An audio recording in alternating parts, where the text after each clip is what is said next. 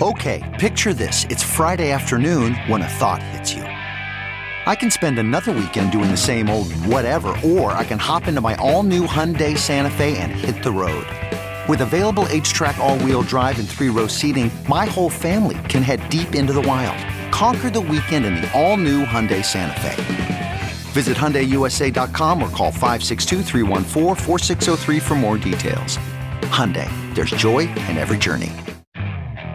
Okay, picture this. It's Friday afternoon when a thought hits you. I can spend another weekend doing the same old whatever, or I can hop into my all-new Hyundai Santa Fe and hit the road. With available H-Track all-wheel drive and 3-row seating, my whole family can head deep into the wild. Conquer the weekend in the all-new Hyundai Santa Fe. Visit HyundaiUSA.com or call 562-314-4603 for more details. Hyundai, there's joy in every journey. So what are you supposed to do between each Engadget podcast? Wait in silence? I'm Matt Smith, and every morning I walk through the day's biggest tech stories. It's short, relevant, and ready for listening whenever you wake up. Find Engadget Morning Edition wherever you find your podcasts, or ask your smart speaker for the latest news from Engadget.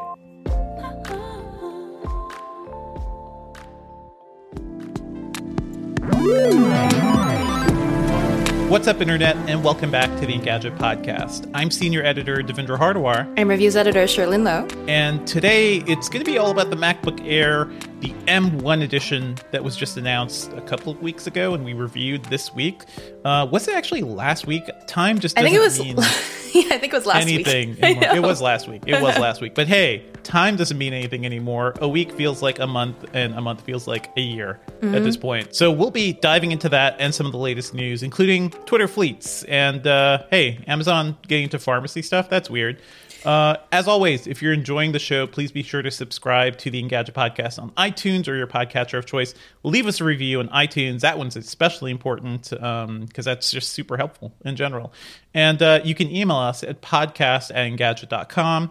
We typically record live around 10 a.m. Eastern on Thursday, so you can join us at our YouTube channel for live Q&A, and maybe you can even be a part of the episode if you mention something really cool. So check that out. So let's talk about the MacBook Air M1. I don't even know what the official name of this is, because in our review I just called it the MacBook Air M1, but it's the M1 equipped MacBook Air that Apple just released. I loved it. It is one of the highest scores I've ever given an Apple laptop, mainly because this thing feels so freaking fast. So just for full context, go check out my review. Go check out my video produced by Brian O. That really just gets to all of it. But my main takeaways, God damn, this thing is so freaking fast, and it's so fast it doesn't even have a fan. It is a fanless design that in our benchmarks clocked higher than Intel and AMD's chips on any ultra portable. And honestly, it even clocked higher than those chips on beefier gaming PCs in some respects. So I think it's incredibly impressive, and I cannot wait to see it running on the MacBook Pro and the Mac Mini and maybe, other systems down the line. It's insane what Apple has managed to do here, but yeah, that's my main takeaway. This is a crazy, cool computer. But Sherlyn, what are your thoughts on the Mac Mini? Are you excited by this thing? The MacBook Air. For MacBook me, Air. I haven't touched it, I haven't used it, but I have heard a lot about it. The reviews went up on Tuesday, and Twitter was, because I'm in tech Twitter, and it was just everyone was super hype about it, which is quite impressive. Now, I trust you, Devendra, of course. So if you say it's good, I believe it's good. But when everyone in the industry agrees, I think that is kind of... Then you're like, I don't know. No. Then I'm like... contrarian. I was trying to be nice. I want to be like, if Devendra says it, I'm not sure. But if everyone in the industry says... That's not, again, not nice, but okay. I get it. I'm kidding. So yeah, unanimous approval of this thing. And I think when Apple was talking about the M1 chip and these systems, I think we were all a little... skeptical. Justifiably skeptical, because they were saying things like, this is the fastest core PC ever made. And I think they actually adjusted some of those stats. It is the fastest, low power core. So, the fastest ARM core, but not the fastest, desktop high performance core, because AMD does beat them in some respects. But for what this chip is, for something that is in a 2.8 pound laptop that is super thin, the design has not changed from the last MacBook Air we reviewed like earlier this year. So it has the same, like it has a good keyboard. It has the, revamped keyboard, not the butterfly. Great sleek design. The unibody stuff hasn't changed very much, but it's what's in it that counts. And man, this thing flies. Like when I pulled it out of the box and I just opened it up a little, it was just boom, ready to go through setup. There is practically no wait for it to wake up from sleep. So that was always great, but also it just feels fast. Like the interface almost feels like they took what makes iOS feel so fast and brought it over to Mac. And that's essentially what it is, right? Because it is an ARM-based chip. macOS Big Sur is optimized for this new hardware. And it just feels like all of a sudden the Mac hardware and software sides are just running in concert, which to me has always been the best part of iOS. I feel like I like a lot about Android phones, but the thing a lot of Android phones do is they try to throw in special features or extra hardware or extra cameras to kind of mimic some of the harmonious experience Apple can deliver because they're building their own hardware and software, right? Apple can take advantage of more stuff, whereas Android phones will have to, put in a lot more hardware to deliver a similarly smooth experience in some respects. So they're basically recreating that on Macs, and I think that's really exciting. I'm sure Mac fans are happy about this too because it makes Apple systems more than just PCs running macOS, right? Like when Apple switched over to Intel chips in 2005, that was a monumental shift. That basically meant under the hood, everything in a Mac was pretty much the same as what was in a Windows PC. And there was a bit less of a luster to the Mac experience. Now Apple can be like, hey, you have an ultra portable that starts at $999, is faster than pretty much most other laptops out there, any Windows PCs. That seems like a hard thing to ignore. Like anybody looking at a new computer now can be like, oh, I want the Mac hardware because it has great battery life, because it's so powerful. This thing lasted 16 and a half hours in our benchmark, and during regular usage, the battery would barely tick down. I was able to use it all day. Maybe by 8 p.m. it would be down to 30%, but it's just hardcore because this is a mobile processor. So hey, a lot of what Apple was saying turns out is true, and it is crazy what this thing is able to do. It's very fast. It's the fastest web browser performance I've ever seen on a notebook or even a desktop, to be honest. You're talking about Safari though, quickly. Yeah.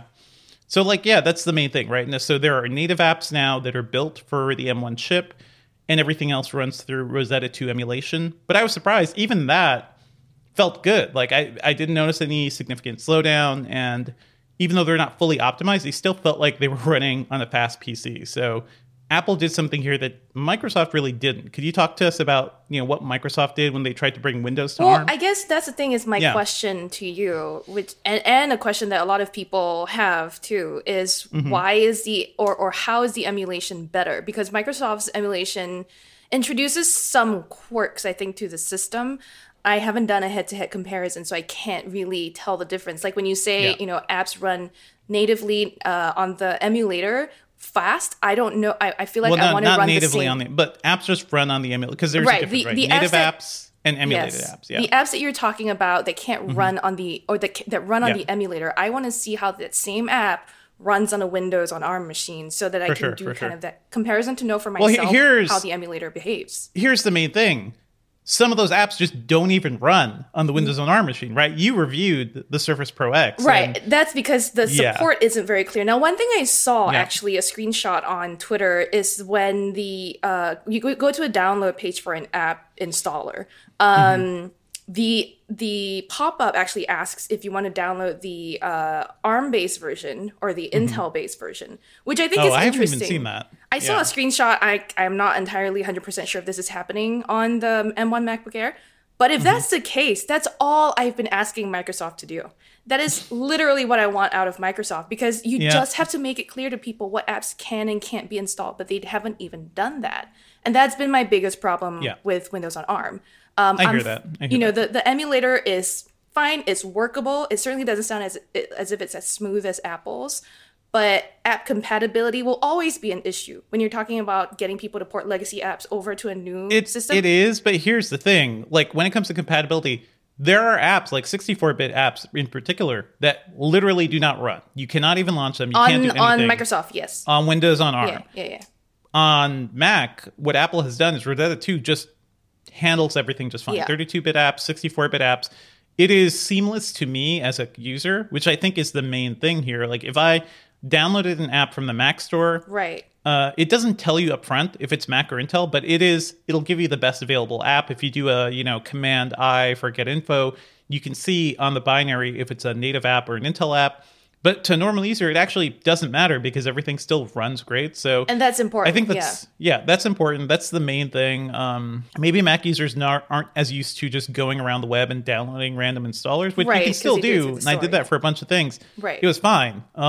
Whereas Windows users, they're more used to going to download.com or finding an exe or something. And it is a difference too. Like the Windows Store, I think, does a better job of telling you which apps actually run on Windows on ARM hardware. But even then, there's not much there. So, right. The thing is, technically, we were talking about this in a previous episode, which is all the stuff from the Windows Store should run on Windows on ARM. It will. Yes. But because, like you said, there's just a dearth of apps. There's not that many apps on the Windows Store. And so it's Windows users, it feels a little shortchanged here.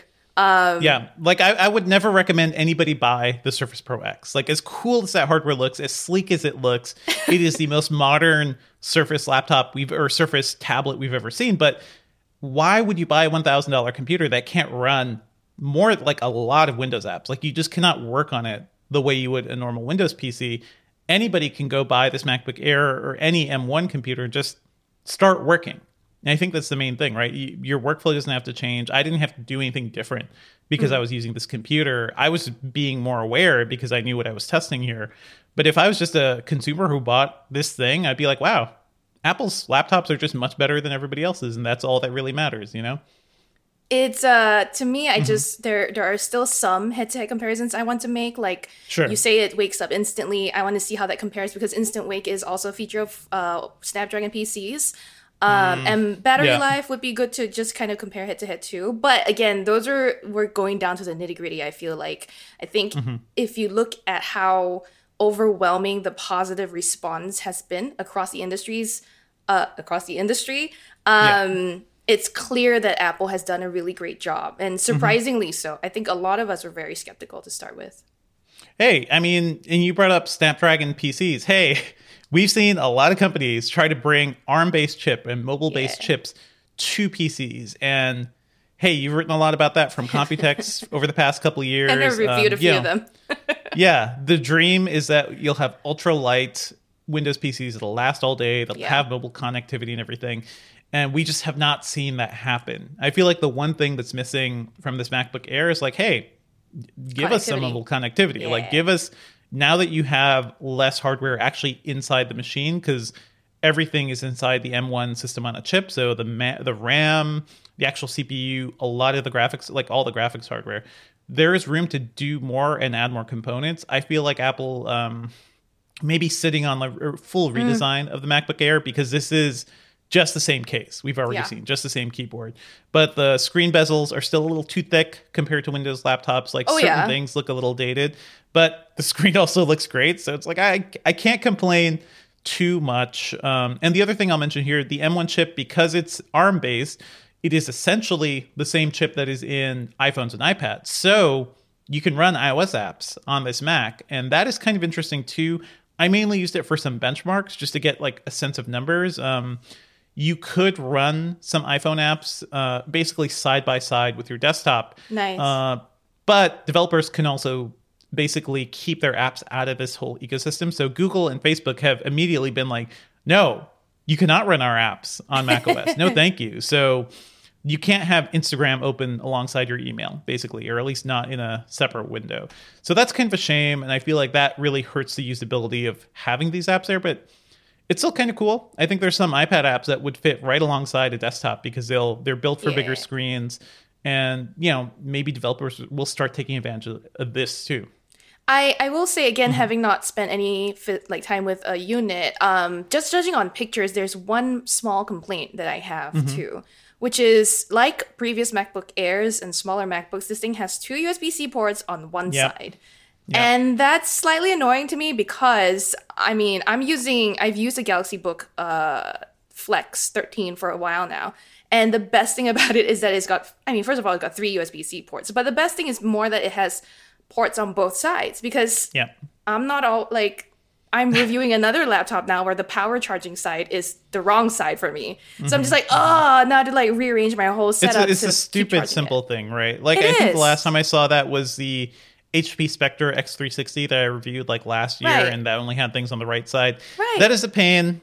Apple has done this for a while with the Air, but yeah. If you use a dongle, if you use a USB-C thing, which you have to because like it's just 2 ports, you might end up covering one of them if your dongle isn't built the right way. Like if it's a little too wide, it's going to cover the port. So what? You need a extension cord for your dongle. You need to like bring your dongles out a little. It's all a mess. And I do think having only 2 ports on a machine that's this, typically you'd be like, oh, you have an Air, you can only do so much with it. You know, don't stress it too much. It's not super powerful. This machine, just with the M1 chip, can play some games. Like I was playing Apple Arcade games like the Pathless. I even ran Fortnite in 1440 by 900. So not like super high resolution, but it ran at 60 FPS. It crashed pretty quickly because Epic stopped updating Fortnite. But you can imagine a game like that running on hardware like this with no dedicated GPU. It's just the graphics that are there on the M1 SoC. That is still pretty powerful. The graphics wise in our benchmarks, it just blew away Intel's Iris Plus graphics. Their integrated graphics from last year that Intel was really hyping up. I have not seen it compared directly to Intel's Xe graphics, so that's like the new thing from Tiger Lake chips.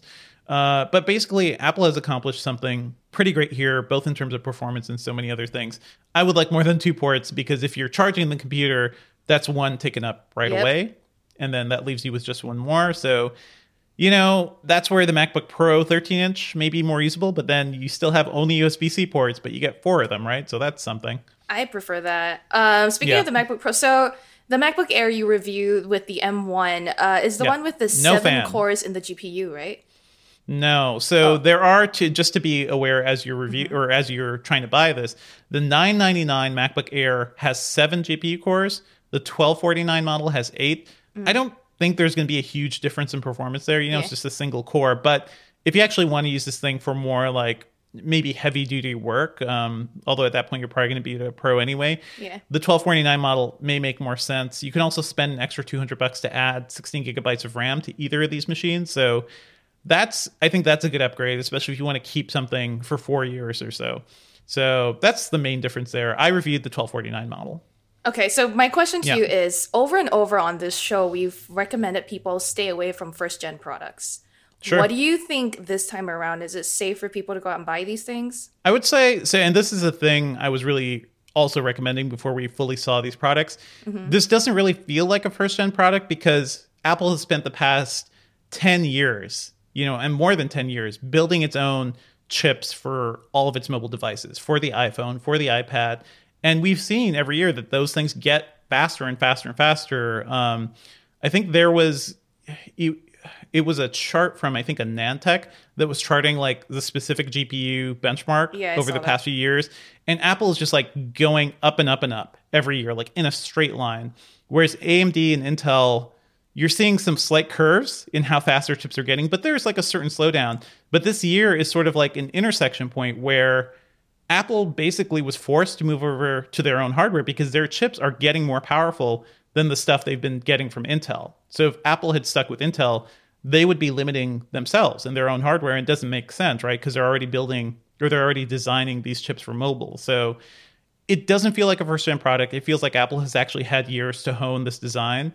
And I figure they've also spent a lot of time seeing how ARM chips would work in macOS and designing it. I feel like whereas Microsoft just like sent out the Surface Pro X and we've seen some computers just rush out to be like, hey, Windows on ARM can exist, except we haven't tested it. There's no app compatibility. Like it doesn't run very well, but it's here.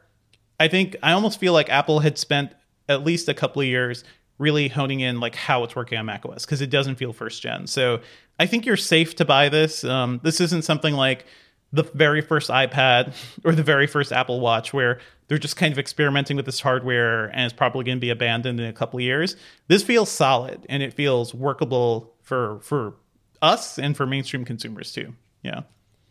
I think we had some like normal person questions from Ben, Sure. didn't we? Yes, here are my normal person questions, just from like a consumer who could use, a little bit of background information. Sure. I do eventually want to talk about benchmarks because I think benchmarks are really important. That's a little bit past the normal person questions, but here are my normal person questions. Yes. Does this MacBook Air have a headphone jack? Does the M1 Yes. line currently have a headphone jack? Yeah. I mean, that's not anything to do with the M1. This Air has a headphone jack. Honestly, I was surprised. It was actually Windows PCs are the first I'm seeing that don't have the headphone jack. So I'm looking at you, Asus ZenBook Flip S that I reviewed a couple of weeks ago. Literally no reason for them not to have a headphone jack on that. But, so yeah, hey, I know there that you go. you're saying that this is the exact same body design, but it seems like a little iterative update like this might be a good excuse for them to be like, oops, no headphone jack. But then again, they do have to retool the body for those sorts of things then. They do. So yeah, any change takes time and energy, honestly. I could see them if they removed the headphone jack but added 2 more USB-C ports on the other side and you had a dongle for headphones. Like, okay, maybe that's more workable. Then at that point, I could Speaking stomach of losing which, the headphone jack. that was my next question. Usually Apple blames the lack of ports on the fact that they need to pack in more hardware. I think this is something that kind of came over from their mobile stuff, especially like why they abandoned the headphone jack, because it's like, oh, well, you can't get a bigger battery, you can't get like all of this tech that we're packing into this body. And that is much more limited space than a notebook. But yeah, that was their main argument for taking headphone jacks away from iPhones. So the system on a chip dynamic should leave some more room for ports, right? Like, what could their next excuse be then? I mean, I feel like, it's just having time to redesign the case and everything. Because from what we've seen, I haven't torn this thing open, but logically, the system on a chip just seems more compact. It is bringing together more of the hardware. So the actual motherboard, the actual PCB shouldn't be as big as before. So that should give them more room for things like more ports and other things. I do feel like they wanted to get this out quickly. That's the main thing. Like, hey, we just plop this chip in here. We have all these cases. We know how to build this. We're not messing with anything here. Let's just get it out to consumers. Because what's more important than the case redesign is making sure the chip works, it's not crashing, and the software is good. And I think the overall user experience is good. A case redesign would just be like the icing on top. Then that gets to the question of why not put a bigger battery in also? Like, they could really call out the entire industry by saying like, oh, we've got a 35-hour machine here. I don't think they've gotten that much room out of the chip redesign. That would be like double the battery size, and I don't know about that. Yeah, that would be a lot of space. But to the point about ports too, is like when we're talking about case redesign, we mean like these cases, like literal new holes need to be cut in the cases. New holes. They need to be manufactured in new ways. Like, that's a lot of testing that goes into that. And the components need to be arranged closer to the edge. Or if you're putting them like maybe in the middle where there's more space freed up, then like the wiring, the connections have to be made too. So there's more than just like, oh, we got more space, like squeeze some ports in there. It's a little bit more complicated than that. Yeah. Like, that's a whole electrical engineering problem and design problem and everything. To what you were saying, Ben, I think they're already making everybody look bad battery-wise, because my experience using this thing is that the battery would basically barely go down, whereas on my MacBook Pro right now that I'm using for work, so it's like a 2017 era with, I think, an 8th gen Intel chip, using that thing for maybe 3 hours will kill the battery. Like, I know the MacBook that. Air I know that. or the MacBook Pro, at least the last couple Intel chips, Intel systems just have not been good with battery, and we've seen PC laptops go to beyond 12 hours with battery life, right, Sherlyn? Yeah, so I was going to say, I think that the comparison you were making has partly to do with deterioration over time, just in general. Yeah.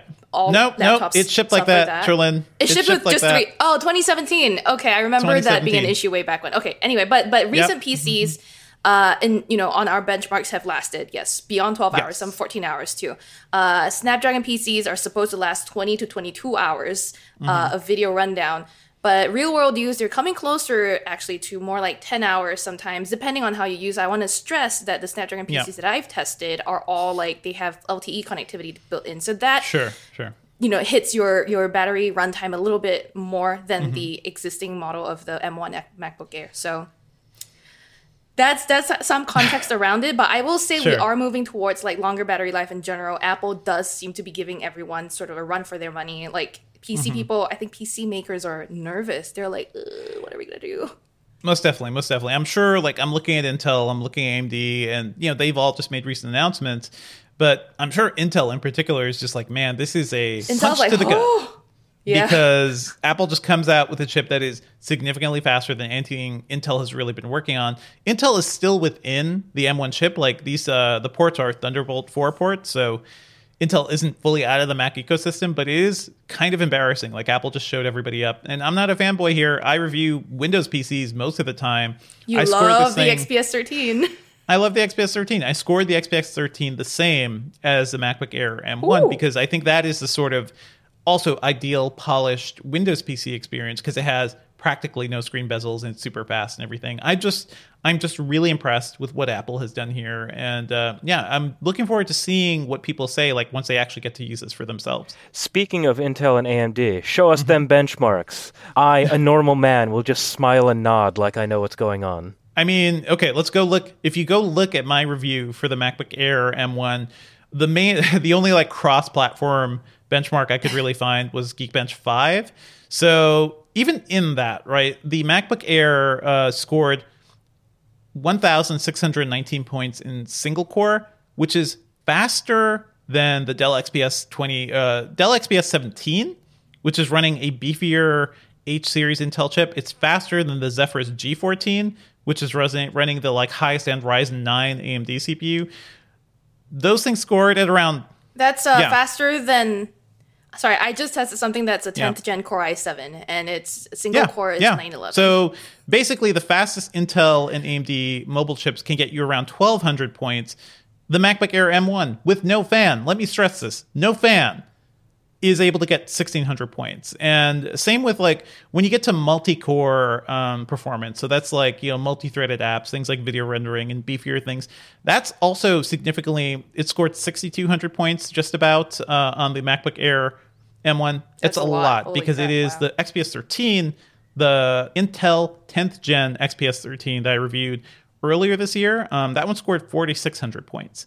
So in this respect, the XPS 17, the Zephyrus G14 in multi-core, these are much more powerful chips. So these scored around 7,700 points. And that is the sort of difference, right? That's why you buy a beefier system. But the fact that an Air with no fan can get 6,200 is wild. A word on benchmarks, right? I think that people sometimes question if benchmarks A can be gamed or B, how useful are they for real world observation? And I think that the point of having benchmarks is for comparison against other systems.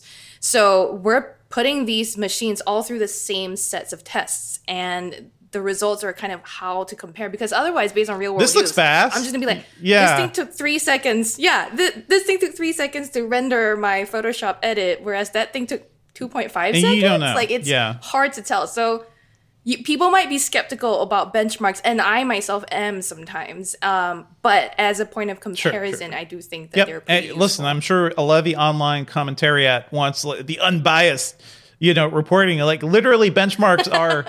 That is the most unbiased things can get. It is just numbers seen by performing the same test, and I'm just writing down the numbers. So there you go. As someone who's been covering mobile phones for a long time and remembering when companies used to game the benchmarks, this is why I'm a little bit like nervous about relying too heavily on benchmarks, right? Because sometimes they tweak their system to detect like, oh, you're running Geekbench. That was a thing, but that was also a thing by like second, third tier, companies who were like, right. Please notice us, please. Oh, it's a OnePlus. It was not a great thing. It was not something you expect an Apple to do or like a major company. But hey, anyway, those are the benchmarks. I think the system's really good. I'm looking forward to like getting this back in my hands and doing some further testing. I really want to bench the MacBook Pro M1 and the Mac Mini. We haven't even really reviewed a Mac Mini ever, I think, but I really want to see what it works like, with this new hardware. So those are my thoughts on the MacBook Air M1. If you have any questions, if you want to chat about this, email us at podcast@engadget.com. We definitely want to report on this thing further. So I've just seen my review so far, and that was like with a week with this machine, but I'm sure we'll learn more as we test it further.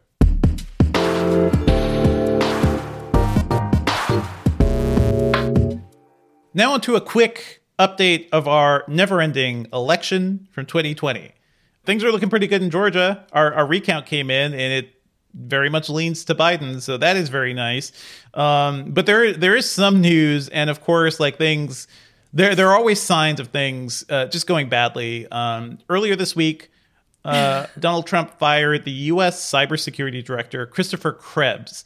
And this is a guy who basically has had a target on his back over the last couple of weeks because his work at the cybersecurity department, I guess, like he runs cybersecurity for the country and was working on election security. And for the longest time, they ran basically a portion of their site, which was just dismissing conspiracies and like debunking rumors. And for the past couple of weeks, all they've been doing is debunking Donald Trump. So when the president would be like, oh man, this election is rigged, there's a ton of illegal votes, the US CIS would basically be like, no, this is the most secure election we've ever had, and there is no evidence of anything bad. So yeah. The US CIS? Yeah, it's a thing. Okay. I believe that's the acronym. But he was basically saying the emperor has no clothes for the past week, couple weeks. So he was fired in a tweet. He, I think, was fully expecting it. I think he told papers that he was expecting to be fired soon. So, hey, when we look back at the history of this election and kind of the influence of technology and misinformation and everything, this guy will be remembered as somebody who actually tried to fight against misinformation. So shout out to this guy. Shout out to Christopher Krebs. One thing I also want to bring up was if you were on Twitter, I believe it was Monday night for a single hour, one county in Michigan was basically trying to avoid certifying the election for Joe Biden, which I thought that was just a really strange thing because it was in Wayne County, which is covers very heavily Democratic cities like Detroit, I believe. And it was two members of that county's board that was just really trying to not recognize the results of the election. And eventually they reversed their decisions and, they were shouted down by other members of the board. But it was a wild hour on Twitter where it looked like these people just don't want to actually count the results of the election. So that felt weird. It also showed, to me, it proved like the drama of Twitter, right? Like so much can happen within an hour, this big controversy, and then a couple minutes later, oh no, everything has been reversed. But it's still a thing that happened. I don't want us to forget the history just because it happened so quickly. And I think the last story I saw about this too is that they're even trying to rescind their approval of it now. It's a whole thing. But hey, Twitter is a really interesting thing to watch as all this news is coming down fast. Because if you're just looking at the news headlines, you're only getting part of the story, right? It is just kind of wild how much info you can get at once. That's also the danger of Twitter. But Charlene, tell me more about the danger of Twitter and too much Twitter. Yeah. So I know, speaking of Twitter and things maybe not lasting forever on Twitter, not, just happening for an hour. This week, Twitter rolled out Fleets, the Instagram stories competitor on its website. So if you use Twitter at all, you'll have seen a new row of icons at the top of your page. Basically, if you've never used Instagram stories or Snapchat, which it's OG, which is where Instagram stole this from. These are, little videos or things that take up the whole of your phone screen, and people can post text, images, videos, and they live only for 24 hours before going away. So this is, first of all, what Twitter? Why? I want an edit button. Do you want an edit button? But okay, thank you. We've talked about this in previous episodes, whether or not, we can talk about the edit button later. But it was my joke. It was my joke that I can't get an edit button, but I can get stories. People have been going wild on Twitter, clearly, because not only is it, something that's new for people to try out on Twitter, you can reach different audience on Twitter as opposed to on Instagram stories. But it's also kind of, and these reports have been coming out, is ripe for harassment and for flouting some of Twitter's guidelines and policies. So because these are like 24 hours only and they're in stories, so they're basically in videos, Twitter's system might Right. not be looking at them as closely as they're looking at you. I don't think anybody was asking for this. That's my main takeaway. It's like we don't need more Twitter that is unfiltered and unchecked, right? I will say, I suspect that Twitter's whole thing for implementing this was they saw the success of Instagram stories. Because no one, I mean, my friends and I have been talking about this forever now, but like no one posts to their grid anymore. Everyone's just posting stories. And people look at them all the time. People are posting them all the time. If you're a company like Twitter and you're looking at bumping your daily active user numbers, this might be it's funny, right? Because so like Twitter and hey, everybody forgets about Snapchat too. It's like Instagram stories was so successful, but it was really Facebook just stealing everything. From Snapchat. You know, that's the thing. And then someone, I think one of the people I follow was like, "Oh, I've posted more fleets than I have Facebook stories." And true, because Facebook stories is a garbage hole. And it's also separate from Instagram stories, and it's so separate from dumb. Instagram stories. Although don't say that, because now Facebook will force them to merge. Please do not put your dumb Facebook stories on my Instagram. But anyway, so someone's already said that they've used fleets more. Again, I think that for me, the way I think about it is like it's a very different audience that I'm reaching on Twitter. Yes, some of my Twitter followers also follow me on Instagram, but I feel like for me, Instagram is more a close-knit thing. More of my friends from home and friends here have Instagram than Twitter. And so like I'm torn. I'm personally not going to use fleets all that much. I just do it for the being in the zeitgeist and having fun. But the whole potential for harassment is also an issue, because when people reply to your tweets, those are public. When people reply to your stories or your fleets, those are private. And people, I think, feel more emboldened to say whatever the hell they want in a private reply. Even though you can, still screenshot them and share them if you want to shame this person, but it does open up this like other channel for people to get in touch with you. And who knows whether that's going to be a good or bad thing. I think that might not be great. So Twitter clearly has a lot to think about, and it did say that it is looking at how it's more like I don't know why, especially after everything Twitter, like all the criticism Twitter has faced over the last few years, why you would release a new vector for basically abuse, because it's a new vector for engagement, and engagement on the internet equals eventual abuse, without thinking about how you would protect people. Because, and I think it doesn't matter. They care more about getting those engagement numbers up rather than making sure their users are safe. And this is the consistent problem we've had with social media over the last few years too. So I'll say this, to me, it just feels redundant, because isn't the whole point of Twitter is to just get your bullshit out there? Yeah. Exactly. Sometimes, like, I actually miss the point where we were just like tweeting about dumb things and not just the fate of democracy. So I do kind of like to throw out those tweets some nights of just like a dumb thing, and then people would start engaging with it. And hey, that's fun. But I literally don't. That's what I do exclusively. Just dumb tweets at night. I've seen your feed. But yeah, I have no reason to produce a tweet that will disappear in 24 hours. Maybe they're chasing some of the users. I've seen some like high profile users who would just like do a couple tweets, let them sit for a while, and delete the tweets. I think like Jabuki, the comedian, is like a good example of that, where he would sometimes tweet like a really extreme joke at times just to see like what it is and kill it before he gets like censored by Twitter. So I don't know. Maybe they're looking at that engagement strategy and trying to figure out how to do it. I am looking forward to never fleeting, always tweeting. Yeah. One of my favorite tweets about, fleets since it rolled out was by Ashley Mayer. She goes, Twitter's product roadmap, fleets, stories, but on Twitter, beats, Spotify, but on Twitter, meets, Tinder, but on Twitter. And finally, I don't know if we can say this on a podcast, but TEETS. So scandalous. OnlyFans, but on Twitter. Look, I don't know what we can and can't say. But I thought that was hilarious. And yeah, who knows what else Twitter might be cooking in its little Twitter kitchen back there.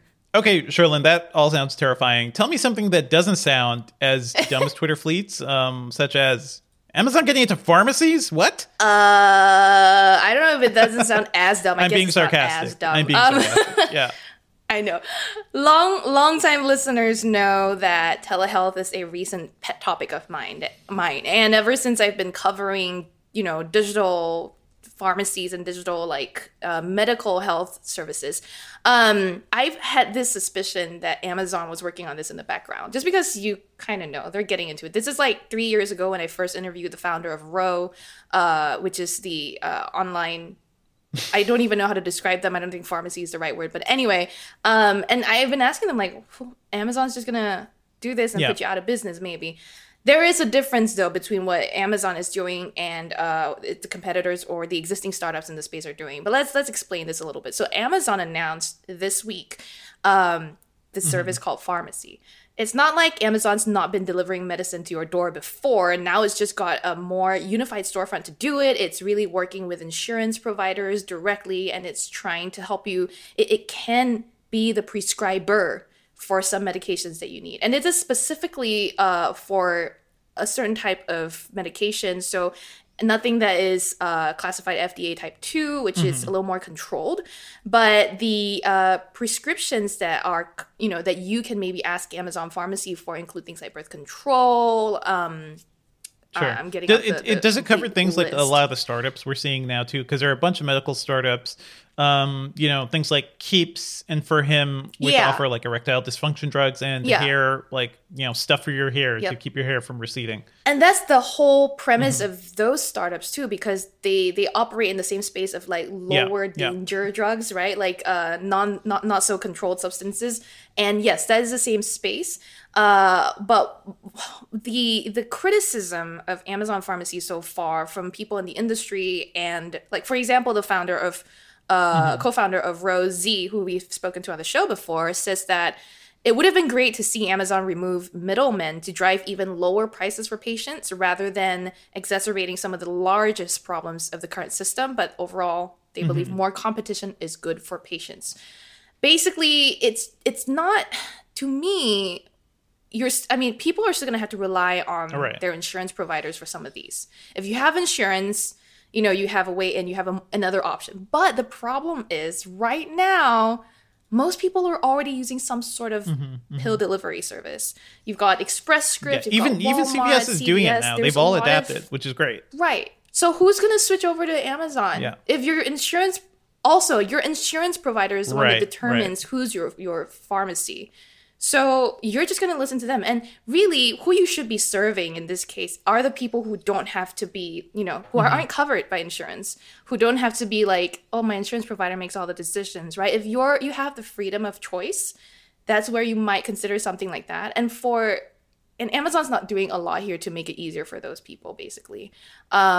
It's fine if you have a Prime subscription and you're really into the Amazon ecosystem, but other services, I know we bring up Ro a lot, but that's just one of the brands I'm most familiar with. They do kind of like the everything, right? From when you start to feel like you have symptoms, you go to the website, or when you have questions about what it is you want to take, like erectile dysfunction medicine, you go there, you fill out a questionnaire, you get to talk to a doctor, and it's all like a more personal process.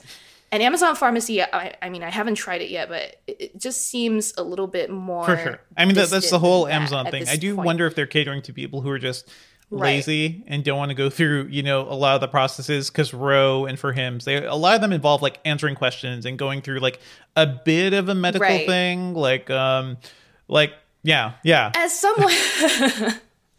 As someone who's had really bad experiences before, I've been in the ER, okay, from medication that I got through a website like that, and like I just was bleeding for months on end, nonstop. It was bad. Okay, so I would say I prefer the comfort and the security, the perceived security of talking to a medical professional. I don't know if we can trust Amazon as a delivery for such essential things, just because they've done a bad job of even keeping their actual marketplace safe from counterfeiters and from all sorts of things too. This is a company that I will always think of like, they'll get into something because I can make a lot of money from it, rather than being like, oh, I can genuinely make this better for everybody and genuinely help. Like Amazon doesn't really care about that.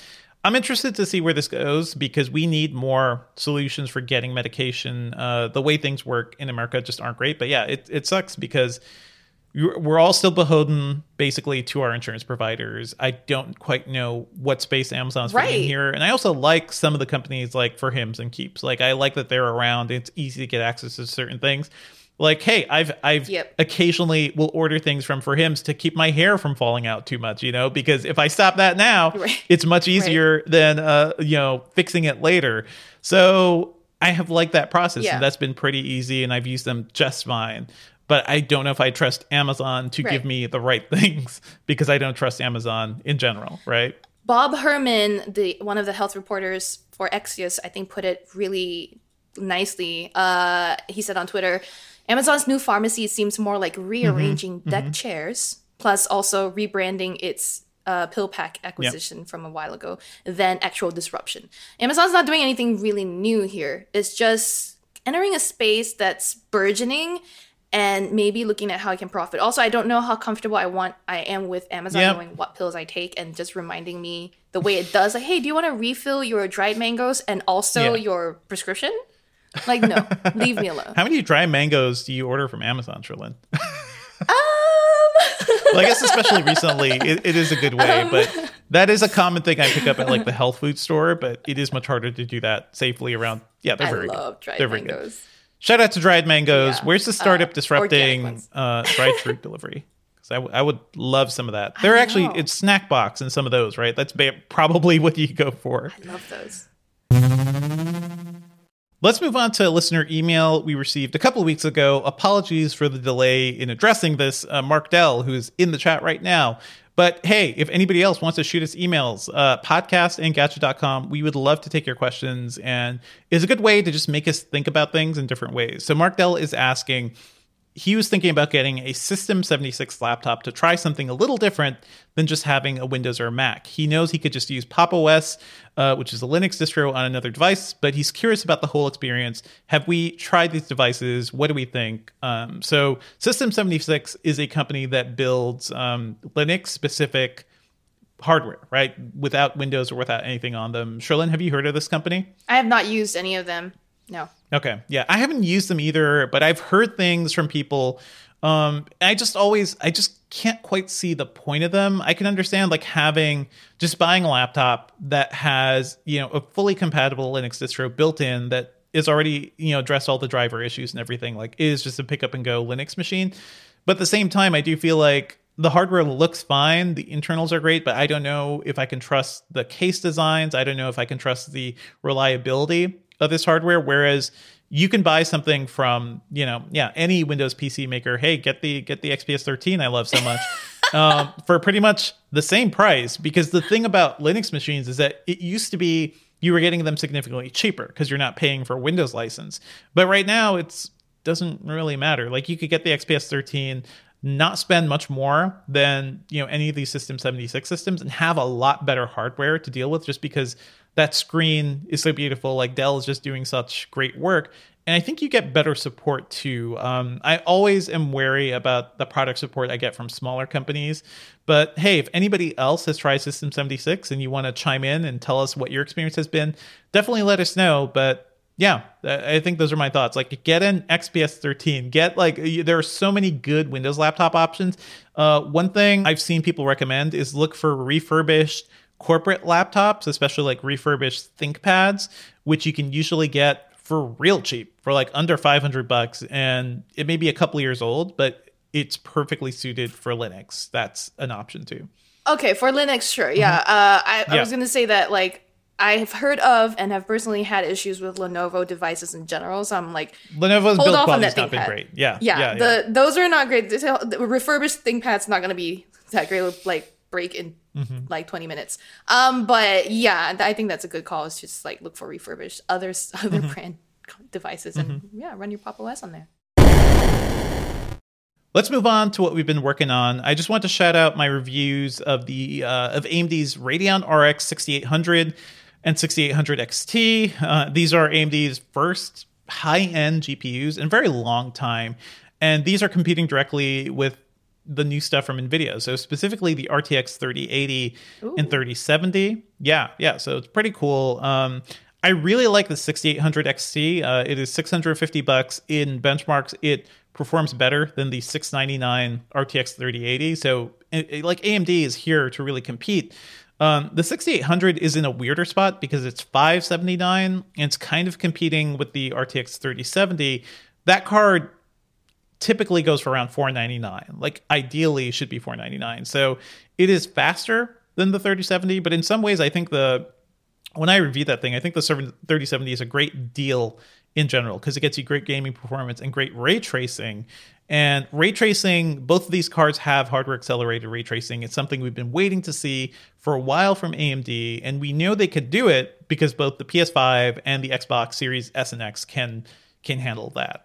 So AMD's hardware is powering those consoles, and the ray tracing on these cards, it's fine, but it's very slow. It's not anywhere near what NVIDIA is offering at this point. So you could really tell that NVIDIA has at least a year head start in terms of implementing and optimizing ray tracing. So I would not, you can't run some games with ray tracing on these cards like Dirt 5, which also runs on the consoles just fine. But something like Control, which kills pretty much any system you put it on if you crank up ray tracing, I could not play Control on any system with these cards. Whereas with the RTX 3080, you could still crank up ray tracing and use a couple optimizations to make Control really playable and still get you 60 FPS.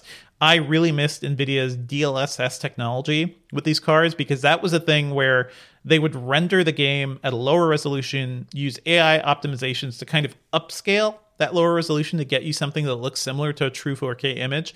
But basically it means there's less graphical overhead on the card and on your system, and the games still look good. AMD doesn't quite have something like that yet, but I hear they're working on a similar scaling feature. So anyway, these are interesting cards. I still think the 3070 is the best buy for most people right now. But if you want a high-end card, the 6800 XT is cool. If you have a Zen 3 CPU, I believe you'll get even a bit of a performance bump because AMD has managed to make the memory interface pretty seamless between its hardware. But even if you have an Intel system, like this will be a fast card. I just feel like the best deal is still the 3070, and the best overall performer without going up to the crazy ass, $1,500 3090 is the $699 3080. So that's kind of where everything stands. Competition is good, and hopefully maybe now NVIDIA will also look at AMD as more of a serious threat in the high-end space and not just the mid-range space. So that's it. That's my GPU talk for the week. I also want to shout out quickly, I wrote up my experience using Star Wars Galaxy's Edge, Tales from the Galaxy's Edge, the new VR experience that's hitting Oculus Rift headsets today. That thing, it's super cool. I've talked about Vader Immortal before, and that was a great linear story set within VR, and in the Star Wars universe. This one's a little more open-ended. So you play as a droid repair technician who gets roped into this you basically, was it the Guavian Death Squad? You encounter the Guavian Death Squad early on in the game, and you get stranded on Batuu, and then you could just hang out on Batuu. You can hang out in when the cantina's there. You could go out into the wilds and hunt, and collect items and stuff. It is kind of an open world game, but there are also elements of quests. There's also actual storytelling within it. There's a quest where if you collect a certain amount of ingredients for a drink, you can the barkeep in the game will tell you a story about from the High Republic era about a young Padawan and Yoda from that time. So that's kind of cool that they can encapsulate different stories within the framework of this game. That specific experience is only 15 minutes long, but hopefully down the line, we'll see more stories and hopefully they'll be longer. But if you're just getting an Oculus Rift or Oculus Quest, actually, if you're just getting an Oculus Quest 1 or 2 now, play Vader Immortal first. I think it is a much better mainline experience, but this is a cool thing to play around with. Let me tell you guys, I was watching the last episode of The Mandalorian and loving the season. Super good. We'll talk more about it later. But I immediately went from watching that show to jumping into this game in VR. And it just felt weird because I was like, oh, everything I was just watching on my TV, I'm just jumping into it. And there's a weird sense of like cognitive dissonance in a way. Like it just felt uncanny to see how fully realized the Star Wars world is within VR. But yeah, I thought this was really cool. If you have a Quest 2, definitely check it out. Trillian, what's up with you? I have been working on some behind the scenes stuff, reviewing a laptop that hopefully you guys will see the review next week, and also doing some reporting for some year-end stories that I talked about last time as well. But this week, thanks a lot, Google, for the last-minute event on Wednesday, which was yesterday. At 12:30 p.m. Eastern, Google launched, Google Pay had an event basically introducing a redesign of its app and a new thing called Plex by Google. It has to be Plex by Google because Plex is otherwise very widely known as the media server app, but never mind. This is really, I think Plex sounds a lot like it might be an Apple Card competitor, but it really is actually just Google enabling some smaller banks and financial institutions to have a modern banking app. That's why you will not see names like I think Bank of America and Capital One on there, because those guys have really good mobile app experiences already. Is this basically Google doing like Simple, like the online bank Simple, basically? I'm actually not familiar with Simple, so I can't tell you what that is. But they were like the only web-based bank for a very long time, so that was like the big thing with them. So it does feel familiar. Yeah, a little bit. But so you can apply for an account via the Google Pay app, and right now it's not available yet. You'll have to join the wait list. But so currently there are 9 to 11 financial institutions that have confirmed that they're going to be working on Plex accounts. And one of them that announced yesterday as well is Citibank. And so it's the Citiplex account. There'll be no overdraft fees, no overdrafts, no minimum balance requirement, no monthly fees, that sort of thing, but you can apply online. And the whole spiel is that you have this great app experience, really. You'll sign up and you won't get a card. You won't get a physical card, but you'll get a debit MasterCard. And then you'll also have, access to Pay, which, by the way, with the redesign is now like a mix of Venmo and Mint. You can do a lot of money transfers from there, which you could already do with Pay. But Google's redesigned the interface so that the homepage focuses on the people and businesses you interact with the most. So, like, for example, if I were to pay Devindra a monthly, coffee for podcast fee. Yes, please do. No, thank you. He would show up on my homepage as one of the heads of people that I, interact with a lot on Google Pay. And then brands like, for example, Panera, or I guess JCPenney or something like that. Are they still around? Anyway, would be also showing up on there if you make some sort of purchase at their store and want to pay via Pay. So, and then there's also the part of it that, again, is similar to what Apple was saying they wanted to do with Apple Card, is to help people understand their finances better. So the main differentiator here that Google has over competitors like, Mint and other mobile banking apps too, is the search function, because Google is so good at search, obviously. So what you can do with the Google Pay app, when you have all your, bank accounts, your cards linked to it, you can search for something like gym, or, you remember you bought a smoothie at the gym, but you can't remember how much it cost. You can be like gym, and then it'll pull up all the transactions that are related to gyms based on location, based on brand name, or based on product name, whatever, or even it can scan receipts that you've taken a photo of from your Photos app or from Gmail. And that's, of course you have to give it permission to access those accounts, but then it'll pull up those receipts and scan also for the information and show you the transaction you're thinking of. So that's one thing that really stands out about the new Google Pay app. But by and large, though, everything else seems like things that people have done before. I don't know if I can trust any of this because of just general distrust of Google, especially them getting directly into finances and seeing your receipts. Okay. They've already been able to do that. They're just making it, within the finance app right now. You think Google can see your receipts if you took a photo of it before? Of course that doesn't make it better, surely. I know. I'm not saying it's better. I'm just saying you're now they're actually using the info. Right. Yeah. It shouldn't be new fear. It's existing fear that continues to exist. It's existing fear, but also fear of Google, literally, they can tell all our transaction information, from our email and everything too, but now they'll have even deeper details on that. Yeah. So I was on a roundtable with the head of Google Pay, and a few other folks, and one of the things they brought up when I asked about the privacy and security aspect is one thing is they won't share your transaction history to be used for targeted ads, which is so important. I'm just like, okay, thanks for saying that, but it kind of makes me wonder what else is being, tracked or searched. So I understand. I totally agree. There's a lot of like security concerns here. I mean, I personally want to try. I use Google Pay, so I'm gonna like check it out and see if the redesign makes a difference. The problem is, I think Google will have a hard time convincing people to migrate from whatever service they're currently using to use Pay instead. So we'll see. We'll see. But that's what part of what I was working on covering that event live was fun.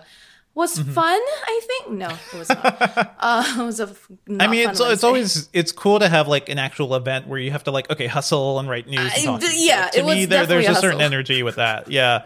So good job there, Shalyn. Thank you. I think it's gonna be interesting to see, like, because we've seen the Apple Card, we've seen a bunch of stuff. I think it's just interesting to see how companies take advantage of this space. Yeah. Zelle is a thing, a lot of banks are using to transfer money now because they want to have a way outside of PayPal and outside of Venmo. The space is going to get more interesting, but man, I can't trust anybody involved with it, but I guess that's just normal.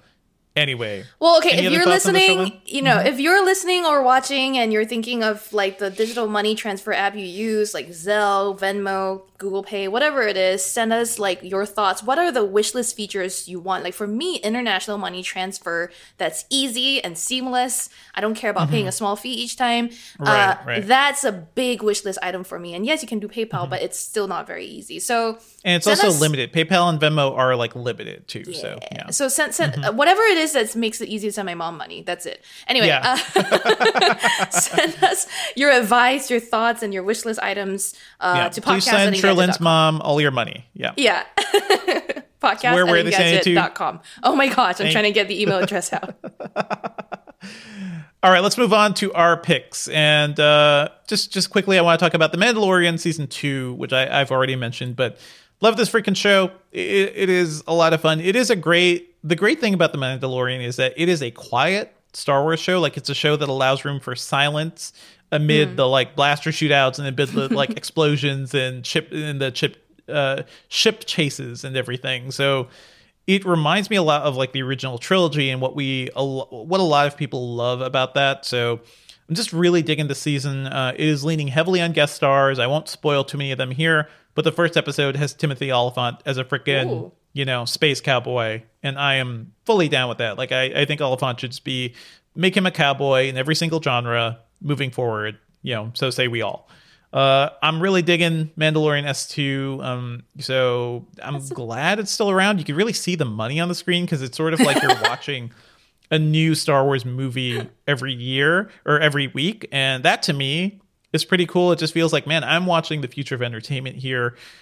We've talked a bit about this before where they're doing this unique production design where essentially there are giant LED panels on a set that they can project different sets and different worlds and environments on. So they can create a lot of shots that look as if they're on location on an alien planet and actually make it more realistic. So the lighting hits people, in a realistic way compared to just having a green screen and having a digital background. So I'm just really digging it.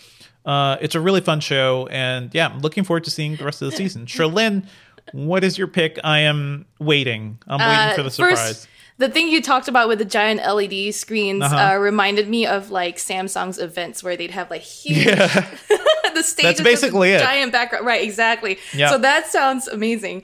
My recommendations this week, I'm deviating slightly from the horror picks. I've been actually keeping these recommendations in on a list for a while now because I was like, okay, one day when I run out of ideas, I'll recommend these things. But I think it's time now to kind of bring them up. So throughout the doom scrolling election days, I needed a break from all of that stuff. So other than watching TV and whatever, I found it most enjoyable to decompress by actually surprisingly watching some Instagram stories and TikToks and whatever. Sure.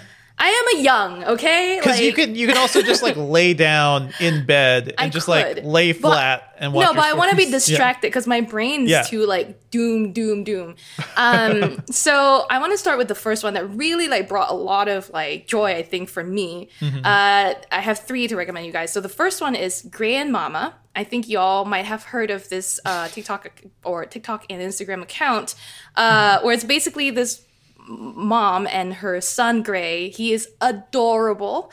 He just turned 3, and you guys might know him from the video that went viral a while ago.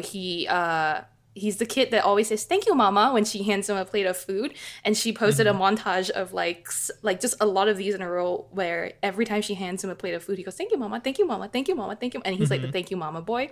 Adorable. I mean, if you like cute baby content, there's a lot of it on Grandmama. I absolutely adore it. It's so cute. Okay, the second account that I started to watch around that time was Nicole Dubois, I think is how you pronounce her last name, or at Nikki Dubes. She's a comedian, and she has like different series of joke, like I guess skits, right? And one of them, which is my favorite, is the suburban mom character that she pulls out in place, and it's just her going, "You're finished in the bathroom? I guess I thought you still had business in there because you left the light on. Mama needs her medicine."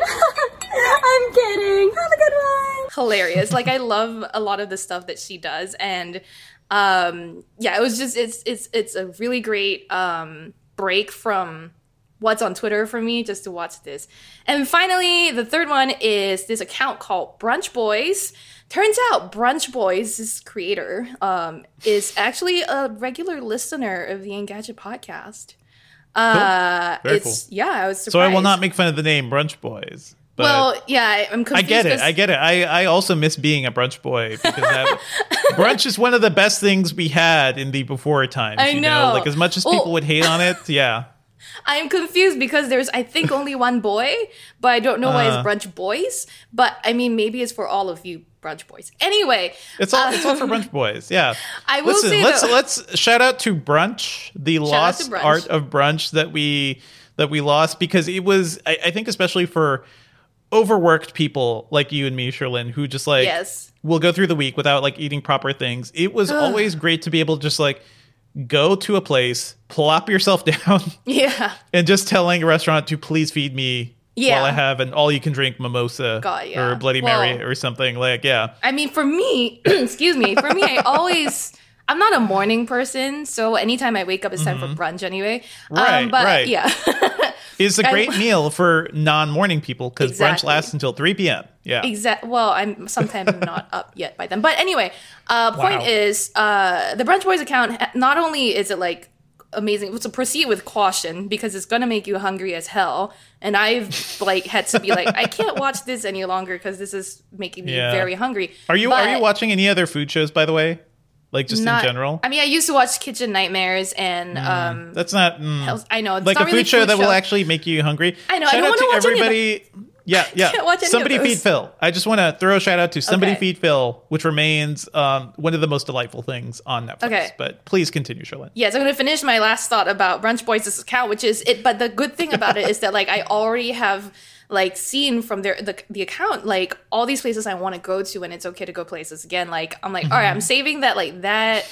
There was like there was like a mapo taco or something like that, or like that sounds messy and way too spicy to be. I can't remember what exactly it was. Not a taco or something, but anyway, it was just like an interesting fusion of foods, and I just like, oh, I'm going there next time. So just for the discovery by proxy, I think that's a fun account to follow. So hey, with these 3 recommendations, I'm just like, I'm with the times. Hey. So I hope you guys enjoy relaxing to those, but definitely send me like any other suggestions. I'm here for all the cute baby and food content. And that's it for our episode this week, everyone. Thank you as always for listening. Our theme music is by game composer Dale North.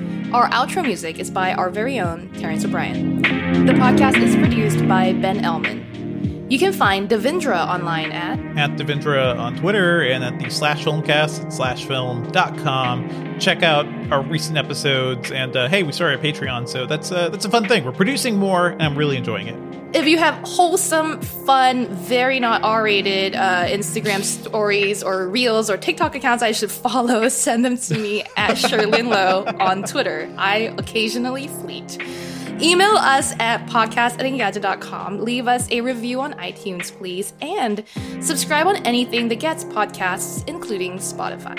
And just a quick thing, we're not going to have a normal episode next week because, hey, it's Thanksgiving. But I did record an interview with the director of Astro's Playroom, the awesome PS5 launch title. So keep an eye out for that. We had a really good conversation about Sony's new DualSense controller and kind of how they basically built the game around the design of that controller. So that'll be a fun combo. Check it out next week.